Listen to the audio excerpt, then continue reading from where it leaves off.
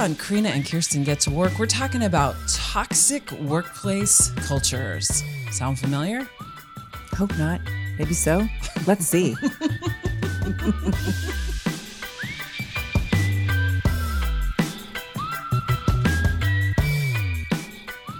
Welcome to Karina and Kirsten Get to Work. I'm Kirsten Barron. And I'm Karina Hoyer. And we are so glad that you have joined us today. We, of course, are talking about women at work, and we're talking about getting some ease and some meaning and some joy. Yeah. And we are going to excavate the topic. We're not going to dig in. We're going to excavate the topic of toxicity in the workplace. And the reason we're doing this really is because of the listeners. Like the toxic coworker episode. Yeah.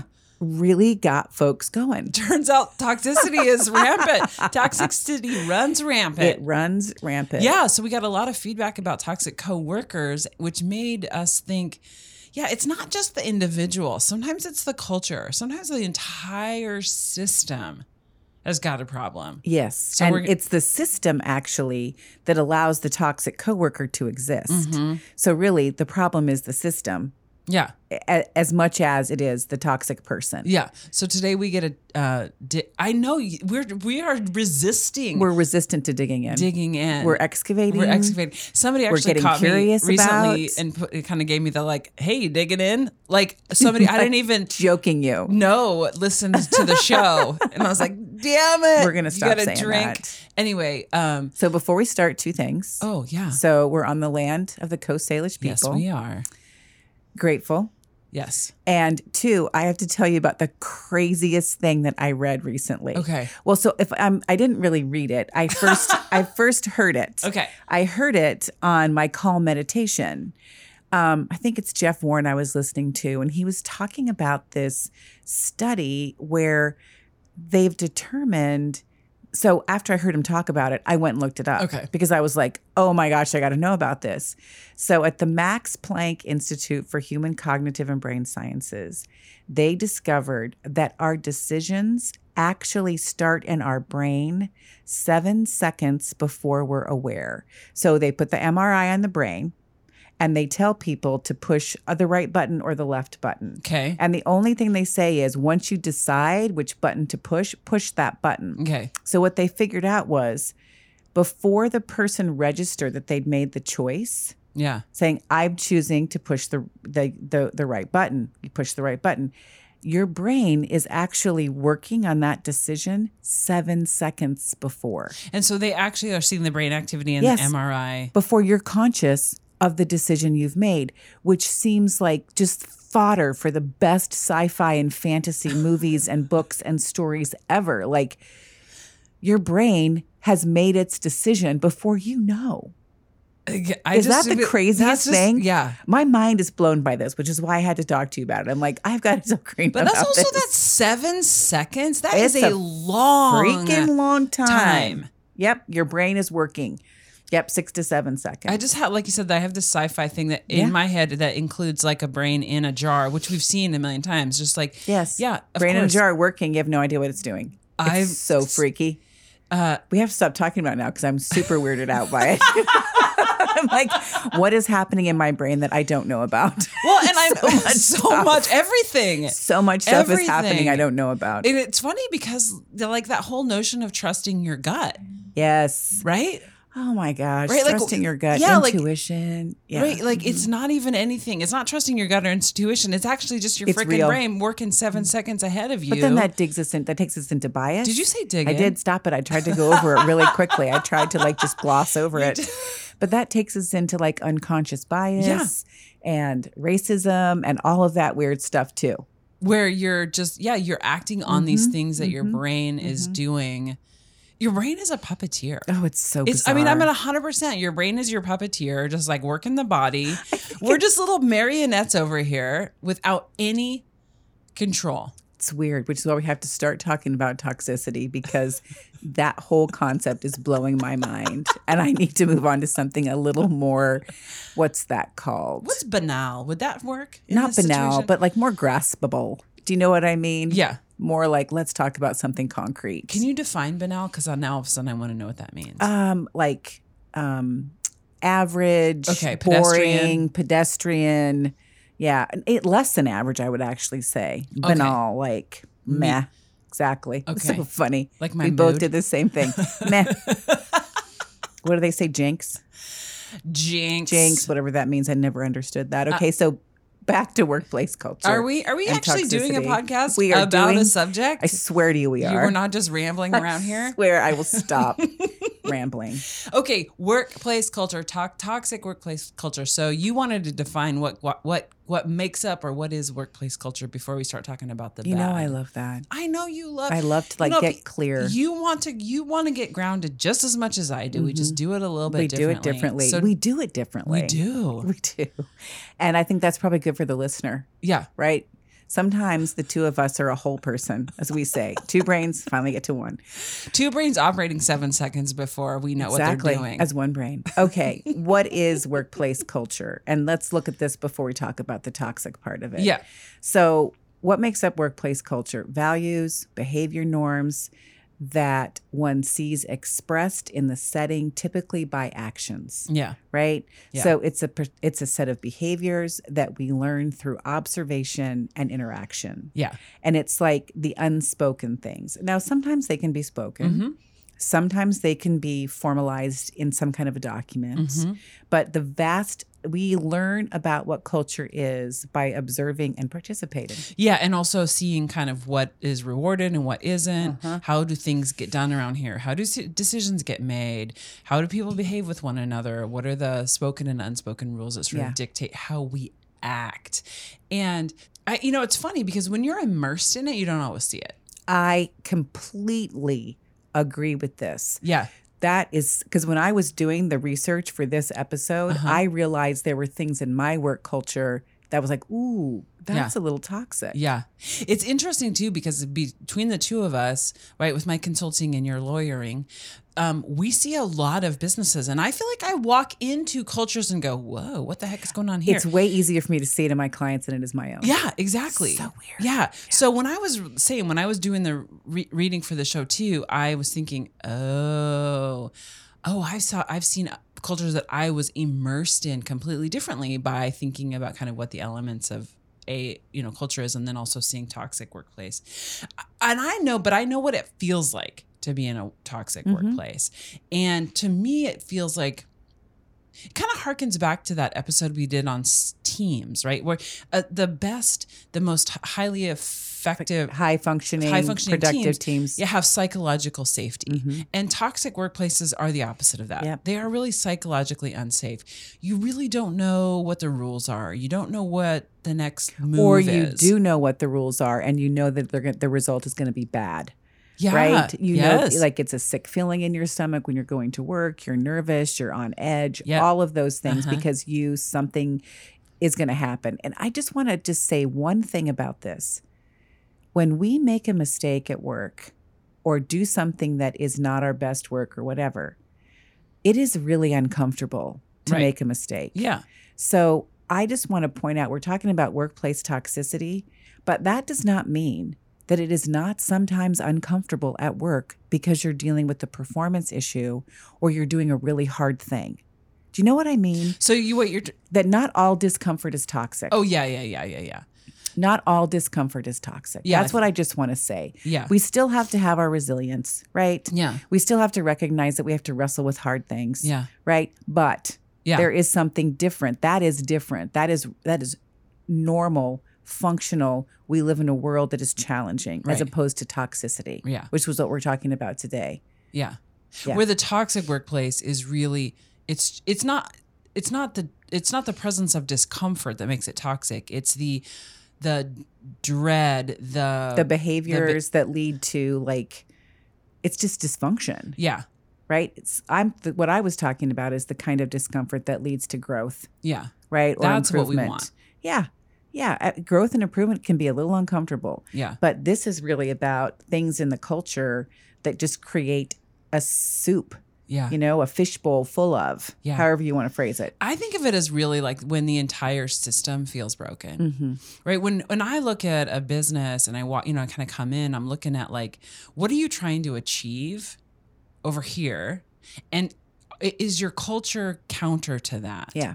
And, I think in some ways, and I guess that's probably somewhat of a too direct of a line, but like, are you trying to achieve a place where people feel supported and are able to innovate and are able to, whatever, Be effective in their work and be productive, get right. things done. And all the things. A toxic culture is like, no. Yeah. No, we're not doing that. So there has been a fair bit of research on this subject and certainly some great TED Talks and podcasts and whatnot. And, where I go frequently is Adam Grant to kind of hear about this. And he does a great episode on toxic culture where he identifies that there are really 4 fundamental kind of elements of a toxic culture. So we're going to take a look at those and talk a little bit more about what Adam has to say. And also listen, tap into some research from MIT. So this is going to be a good show, folks. Get ready. Buckle up. Buckle up. And it's interesting because Adam Grant really phrases culture this way. How do results and relationships, how do those play into each other? What's the balance between business results and relationships in the business? Yeah. And rules versus risk. Yeah. And so those 2 tensions are really how we create culture. Yes. Yeah. Which I just love the way he phrased that. I do too. And he's saying if you ignore any one of those, you're kind of have the makings of a toxic culture. Turns out some organizations ignore all of them or focus too heavily on some something. of them. Yeah. Yeah. And so when you do, right, when you favor or ignore results or relationships or rules and risk, then it turns out you come up with these toxic 4, which he says are bad behavior, essentially. Which he calls toxicity. Yeah. Which is kind of weird, so we renamed it. I don't want to, it's like there's 4 elements of toxic work culture, and the first one is toxicity, but it really is just bad behavior. Yeah, it's bad behavior. It's bad behavior. That you tolerate.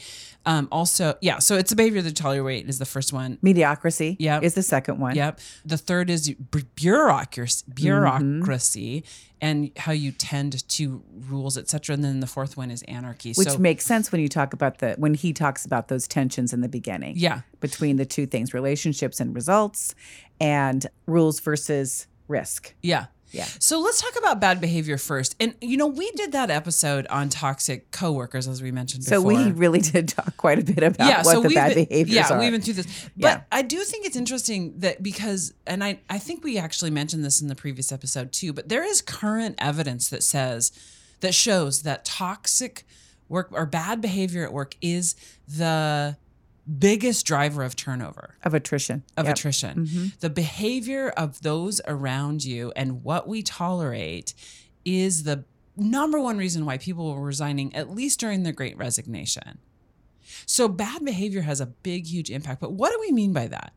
So bad behavior, which we did talk about in our toxic coworker episode, but it's disrespectful behavior, it's non-inclusive behavior, unethical behavior, cutthroat, too competitive, and abusive behavior. Right. Which it's interesting. I can think of situations in my own workplace where every one of these things has happened. Every one of them. Yeah. Yeah. And I don't think I'm different. I think everybody can think about their own situation, which is part of the purpose of this episode, is to just explore this. Yeah. Because it can be really hard to sniff out. Yeah. But when you're in it. So and it's interesting because these behaviors are frequently perpetuated by an individual. But what we're talking about is the culture that allows for it, right? And the system that allows those individuals to behave in those particular ways. Right. Yeah. And so one of those, let's take disrespectful behavior, for instance. This recent research by MIT says that really that is the number one bad behavior that people, sort of tag as toxic. And what they really mean by that is when there's just like no consideration or courtesy or dignity for other people. So the system that allows this disrespect. That shows it is the communication that you don't matter. Yes. That you are somehow lesser. Yeah. Right. That shows up in, we make decisions without considering the people who are going to be impacted by that decision. We make policy, and our policies are based on a worldview that's, male and white, for instance. So I was thinking about like, even my sister's a teacher, and she was talking about the culture in her classroom. And she wants every kid who walks in there to not feel quote unquote welcome, because your welcome here means I've created a space for you and you get to be here. She wants everyone to belong. And what that means is she doesn't adjust the desk heights until the kids are sitting at the desks, because she wants the kid who is tall to have a desk that fits her. And she wants the kid who normally has to sit up on their knees to have a desk that's at their height. So if your workplace culture says everybody who is in here is able-bodied and, Right. 5 foot. And what a difference between welcoming and belonging. Yeah. Welcoming you means I have the power, and belonging means that you come with your own power. Right. Yeah. Exactly. And so when we're talking about culture, it's like the culture that signals disrespect, the culture that is non-inclusive, the culture that... And that non-inclusive piece, which comes kind of right along that line of the bad behaviors, that non-inclusive behavior is almost as significant as far as it like impacting attrition as disrespectful is. Yes. It's and people... It's good to see that this non-inclusiveness is really important to people. Yeah. And that it's interesting to me that it's flagged as toxic behavior, right? It's not just like, slightly uncomfortable or something we want to change. Right. It's like discrimination is now like toxic. Yes. Right? Which of course it is. Sure. Of course it is. Of course it is. Yeah. But it's interesting to see now that that's the way this... I love it. I love that this kind of thing, that gender discrimination or nepotism or age inequity or racial inequity or disability inequity is now being flagged as toxic behavior that leads to toxic culture. And it really is impacting folks' decision about their jobs. Yeah, exactly. Yeah. Good news. And so Adam says... again, that one of the 4 things that we see frequently in a toxic culture is this kind of bad behavior. And I absolutely love it. But behavior alone is not the only thing that leads to toxic culture. You and I both had some ahas doing the preparation for this show. And this next one, mediocrity. Yeah. I think you had some ahas around. Well, let's talk about mediocrity. Yeah, it is interesting because, again, I'll say that I kept thinking about a culture is perpetuated by the people and the people's behaviors. But again, it's like not just that.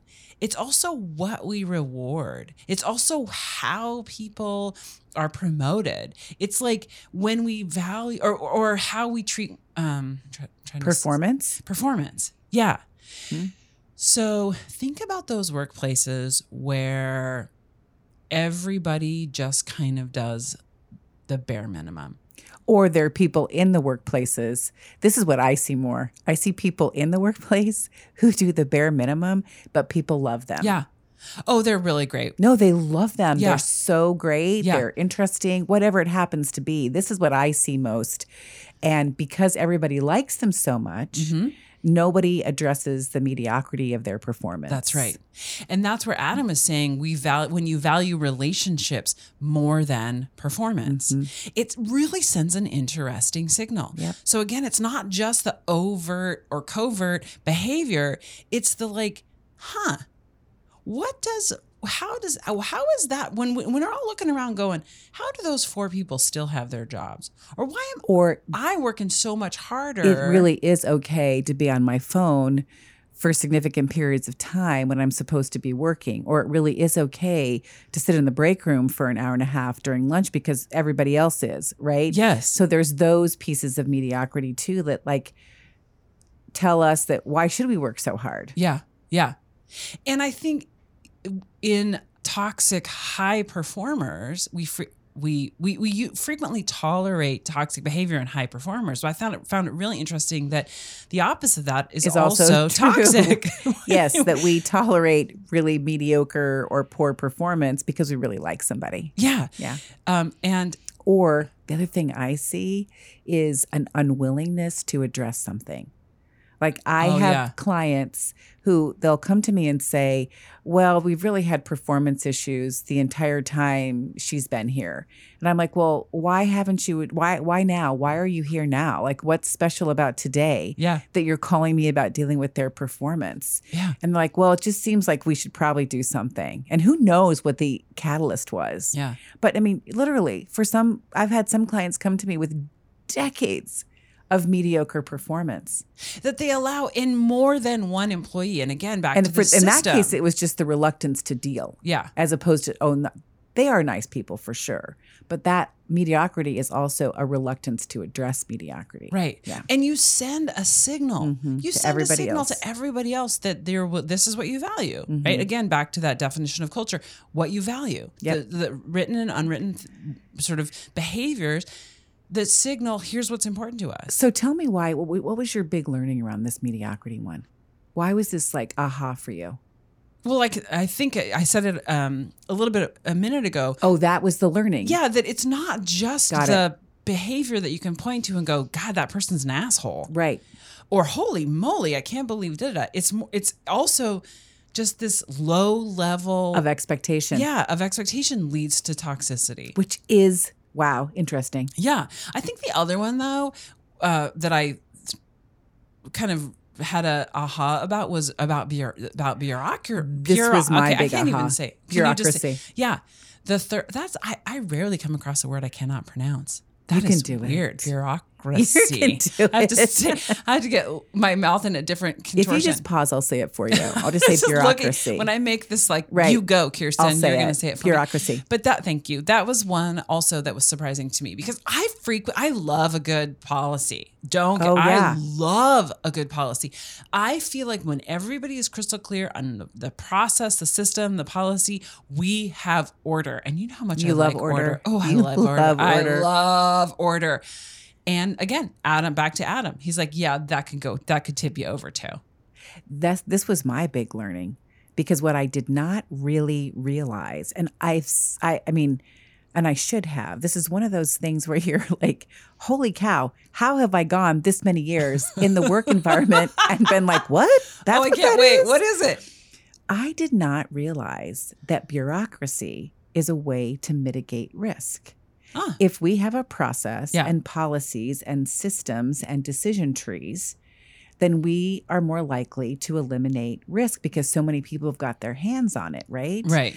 But I also didn't realize that when you have too much of that bureaucracy, Yeah. you stifle decisions. Yes. And if you don't make decisions, and that also ends up with toxicity as well, because there's just no way to move forward. Yeah. Because you're just in this process all the time. Yeah. There's not there are limited opportunities for growth because people don't want to do new things. There's no reward for innovation, for efficiency, for collaboration, new ideas, all that stuff. So that was really the big learning for me that, and I've said this in a different way with my clients, because that's what I do is I mitigate risk. Yeah. That's all I do, right? And I've always recognized for my clients, like, I'm here to mitigate your risk and not crush your business, right? I can't give you a contract that mitigates all your risk that none of your customers will sign, Yeah. right? So this now makes a ton of sense to me because even my perspective as a lawyer supporting businesses, I recognize that when we're so concerned about risk Yeah. and we create all of this red tape, Yeah. we can't move forward with our business. No, it creates toxicity too. Yeah. I see that in, I've seen that in several businesses where I love what you just said, where it's like, if you have too many rules, everyone is stuck. You can't completely mitigate risk with bureaucracy. Oh, I said it. And then have the other stuff you want in a culture. So why is this toxic? Because people can't get their jobs done. Yeah. That's why it's toxic, Or- because it gets in the way of their productivity, their efficiency, and their ability to do what they need to do because they're constantly running into a barrier. I also think, though, that it leads to toxicity because we get so stuck focusing on the process or the rule or checking the box that you get this myopic view rather than a larger, right? If the focus is so micro, it really is like this. I think it's like the precursor to a micromanaging culture, where we're just so, like I said, we're checking the box and crossing every T and dotting every I, and not really looking at what we're producing. Yeah, we're just stuck because your customer, your client, is not buying your process. No, they're buying your product. They're buying your product, right? And they don't really care. I mean, most clients and customers don't care about your process. They just want to know what they're buying. And I love that. I got to write that one down. Hang on. No, I'm just joking. I am going to write that one down after the show. But I also think about things like when you are working in a heavily bureaucratic system, it sucks the life out of you too. Yes. You just really don't have the opportunity. You don't have any agency, which we also know is huge when it's creating ease, meaning, and joy. And here's what's also interesting about ease, meaning, and joy. Yeah. The opposite also crushes it. Yes. Which is on Adam Grant's, tensions, this anarchy, which is the opposite of bureaucracy, meaning there are no rules. Yes. Everybody can do what they want, when they want. Structure be damned. Nobody learns from the past. Nobody's on the same page. There's chaos, right? Now, I really believe that there's elements, as I said in the beginning, there's elements of all of this in every workplace. Yeah. The question is, how out of control are you? Mm-hmm. Do you know what I mean? Yeah. So it was interesting to me that the other side of bureaucracy, anarchy, also is part of the contribution to the toxic workplace. Yeah. Yeah. You know what's interesting about anarchy? I also think it leads to this like nobody trusting one another. Everyone's kind of like shooting from the hip, doing what's right. Then you end up just sort of like doing what's right for you because I don't know. I'm going to Or worse yet, you do form little groups. Yeah. That become whatever, cliques or packs or something, right? Because you got to figure out how you're going to protect yourself. No, it's all, and you're like figuring out workarounds and alliances, I think is what you were kind of trying to say. Thank you. And it leads to this, like you don't know what to expect. You walk in and I don't know how to measure success. I don't know what the rules are. I don't know where the parameters are, which for me, this is also one of those places that I had some learning because I love innovation and creativity and learning. So I feel like and change. So I feel very safe in a workplace that is trying new things and spitballing, making decisions and changing course or whatever. And I realized that is not true for most people. That is not. And when it tips over again into this like, the entire culture operates that way. It's not just this one problem we're trying to solve. It's everything. Right. It's like everything's up in the air. Yeah. It feels toxic to people. And back to that MIT study, they were looking at what the drivers were for attrition, right? And a toxic workplace culture certainly was huge. That was the number one reason people were leaving their jobs. In fact, a toxic culture was 10 times more likely to contribute to attrition than compensation. So dissatisfaction with compensation. Yeah. Interesting. Yeah. Toxic culture was 10 times more. But job insecurity and high levels of innovation were also more, bigger drivers of attrition than wage. And to me, job insecurity and high levels of innovation are in the anarchy. Like they're this fourth thing that's like, well, I don't know. Yeah. Makes people nervous and upset. Yeah. What I just wanted to say as an aside, this Great Resignation, I know it's been really difficult on business. It's been really hard on women in business because we're not back to the workplace yet. There's still a significant percentage, whether it's 26 or 33, I can never remember, of women who left the workplace during COVID and have not come back. Mm-hmm. But we have learned so much about workplace satisfaction from this time. Like we've gotten so much great data out of the Great Resignation, and this is part of it. Yeah. Like we can really figure out for what's driving folks to leave the workplace we can also figure out what in my workplace, it helps bring awareness to us. Like what in my workplace is making me feel bad? What feels good? Maybe I want to leave. Maybe I want to do this. Yeah. Right. So I think individually, it's given us a lot of information about our own experiences. I totally agree. It's been good. It is interesting. And it's kind of, flipped the dynamic a little bit, right? Like because we are all leaving, because of this resignation, and because it's now such a workers' market. Yep. Not only do we get to see what we didn't like, we get to be very choosy about what we want to pick, which kind of leads, I think, to this question I have. So what do we do with all this? I mean, yeah, we've explored. What's the point? Yeah. And I think awareness might be the point. But absolutely. But also in that awareness, recognizing where you have an impact on culture and how you want to gauge your workplace culture or the workplace culture of a prospective employer. Those are it is interesting to think about this stuff through, because it's going to, how that culture plays out is going to determine whether you're happy in your job and ultimately, whether you want to stay. Yep. I think it's easier. I mean, like you have more, in some ways, agency when you're looking for a job, right? Yeah. And Adam Grant has some great suggestions about this. Like if you're looking for a job, he says, after you get the offer, this is what he says, after you get the job offer, there are a number of questions to ask, which I think are great. He says, tell me what happens here that does not happen in other places. Yeah. Which I think that's a great question. Tell me about a time when people here did not walk the talk. Did not do what they say they do. Mm-hmm. And tell me a story about who gets hired, fired, and promoted. Mm-hmm. He says those 3 questions are great to ask after you've gotten a job offer. Just to gauge the culture. Yep. I like the walk the talk one. I mean, I can think of all kinds of different things. He references a story where it's like, CEO said we value face-to-face. Everyone has to come back to the office, but then he went and like worked from a remote island in, Guam or something. After saying that all of his employees had to be at work because he valued in person. Yeah.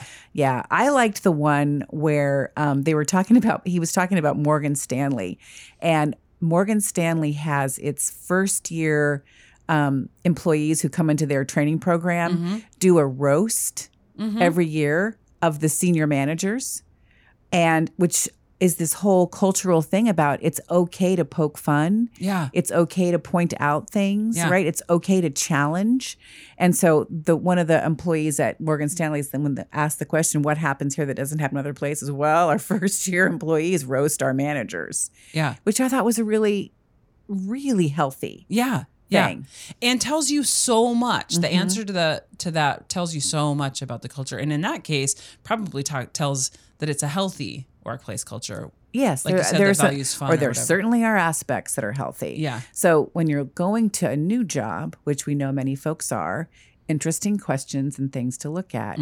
If you're not going to a new job and you're in your current job, as wonderful or as much of a hellhole as it is, right? What is it that we do? I really am a great believer that understanding the thing and being able to kind of name it and give form to it is the most helpful thing. Yeah. So how about asking yourself in your own, even if you're already at a job, what happens here that doesn't happen other places? Who gets promoted here? Who gets hired here? Who gets fired here? That does tell you a lot about the culture itself. Awareness is going to be key. Agency is also another one. I mean, I know several people who have been in toxic workplace cultures who felt stuck. Oh, yes. And who don't feel like they have any choice. And, I don't want to be so naive to believe that everybody can just leave their jobs whenever they want. I get it. Jobs help us survive. We make money. Some of us are living paycheck to paycheck. This is sometimes you just have to bear it. But if you can make a plan to leave and leave in a way that does not, create insecurity, financial insecurity or whatnot for you, just the mere recognition that you can leave can also change your mindset a little bit. Oh my gosh. And the fact of the matter is we all can do whatever. It's just a matter of whether we want to bear the consequences. Yeah. And that's a choice. Yes. The consequences that we're willing to bear are our choice. Yeah. And I think if you are working in a toxic workplace culture and you can recognize it and you are not, I want to say you're not chained there. So either you can change your attitude, you can get therapy, you can sort of change your approach to it, or you can make a plan to get out, which in a lot of cases really is the only option. And as we've seen, as evidence would suggest, a lot of people are making that choice. I have an easier time doing the things that you've just articulated, like, you know, recognizing my own agency, recognizing I have choices, when I can name something and say, oh, this is the way she is, or this is the way this system is, and there's nothing that I'm willing to do about it today. And once I can come to that realization, there's nothing I'm going to do about it today. It's way easier for me to put it aside. And not get wrapped around the axle about it, and also not to have this weird feeling that I don't understand. I kind of have a sick I feel feeling uncomfortable, about it, but I don't know why. Weird, but I don't know why. Yeah. Thanks for saying that. And I think, again, that is part of the exploration of this whole subject. I also want to say, though, from the position of kind of working with leaders, both positional leaders and non-positional leaders, you know, for decades, we all also, our own individual behavior and our collective behavior does impact culture. And if you are in a, like I said, position or non-positional leadership role where you can influence who is rewarded, what behavior is rewarded, what behavior is not, how decisions are made, you know, whether or not you value friendships or relationships over productivity, whether you have too many rules or not enough rules. If you can influence any of that, you can actually have a huge impact on And that reminds culture. me of somebody in my own workplace, Connie, who's a paralegal at the law firm. She is always organizing fitness things, trail walks, bike rides. It's interesting when you said that she's the first person that came into my mind. I was like, there is somebody who contributes to the culture of our workplace, who would be seen as a non-positional leader, who has a tremendous amount of influence. Yeah. I just came to my mind. I was like, wow. Yes, there's lots of things that we can do, regardless of where we are, to make it better, or just let it go. Yeah. You know, speaking of Connie, that reminded me of a couple of other things that came to mind when I was reading about this. Things like if all you do is value performance, then as we've already said, that lends to toxicity.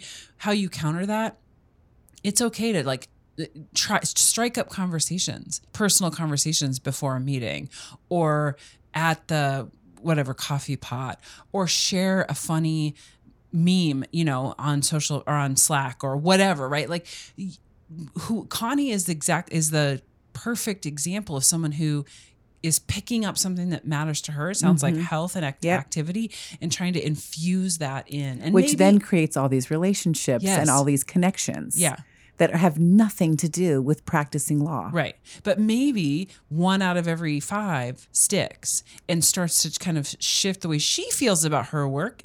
I'm not suggesting and everybody around her. Yeah, influencing everybody. And then when we are collaborating on our work, we have that wonderful, rich kind of garden soil that we've tilled. Yeah. To grow from. Yeah, exactly. No, it's good stuff. Yeah, it's really good stuff. Okay, so do you have anything else you want to say? No, I just want to say I hope that people are not in toxic workplaces. I hope that if there is toxicity, it's low, and that they can either do something about it or let it go, and certainly not take it home. Yeah. Oh, yeah. Please don't take it home. Don't take it home. Do not take it home. Leave it at home. Leave it. At Just leave it. Okay, thanks so much for listening. Take care, folks. Bye. Bye. Crina and Kirsten Get to Work is recorded and produced by yours truly, Crina Hoyer and Kirsten Barron. Find all of our episodes anywhere you listen to podcasts. You can also find us on YouTube, Facebook, Twitter, Instagram, on our website, or email us at yougettowork@gmail.com. Thanks for listening.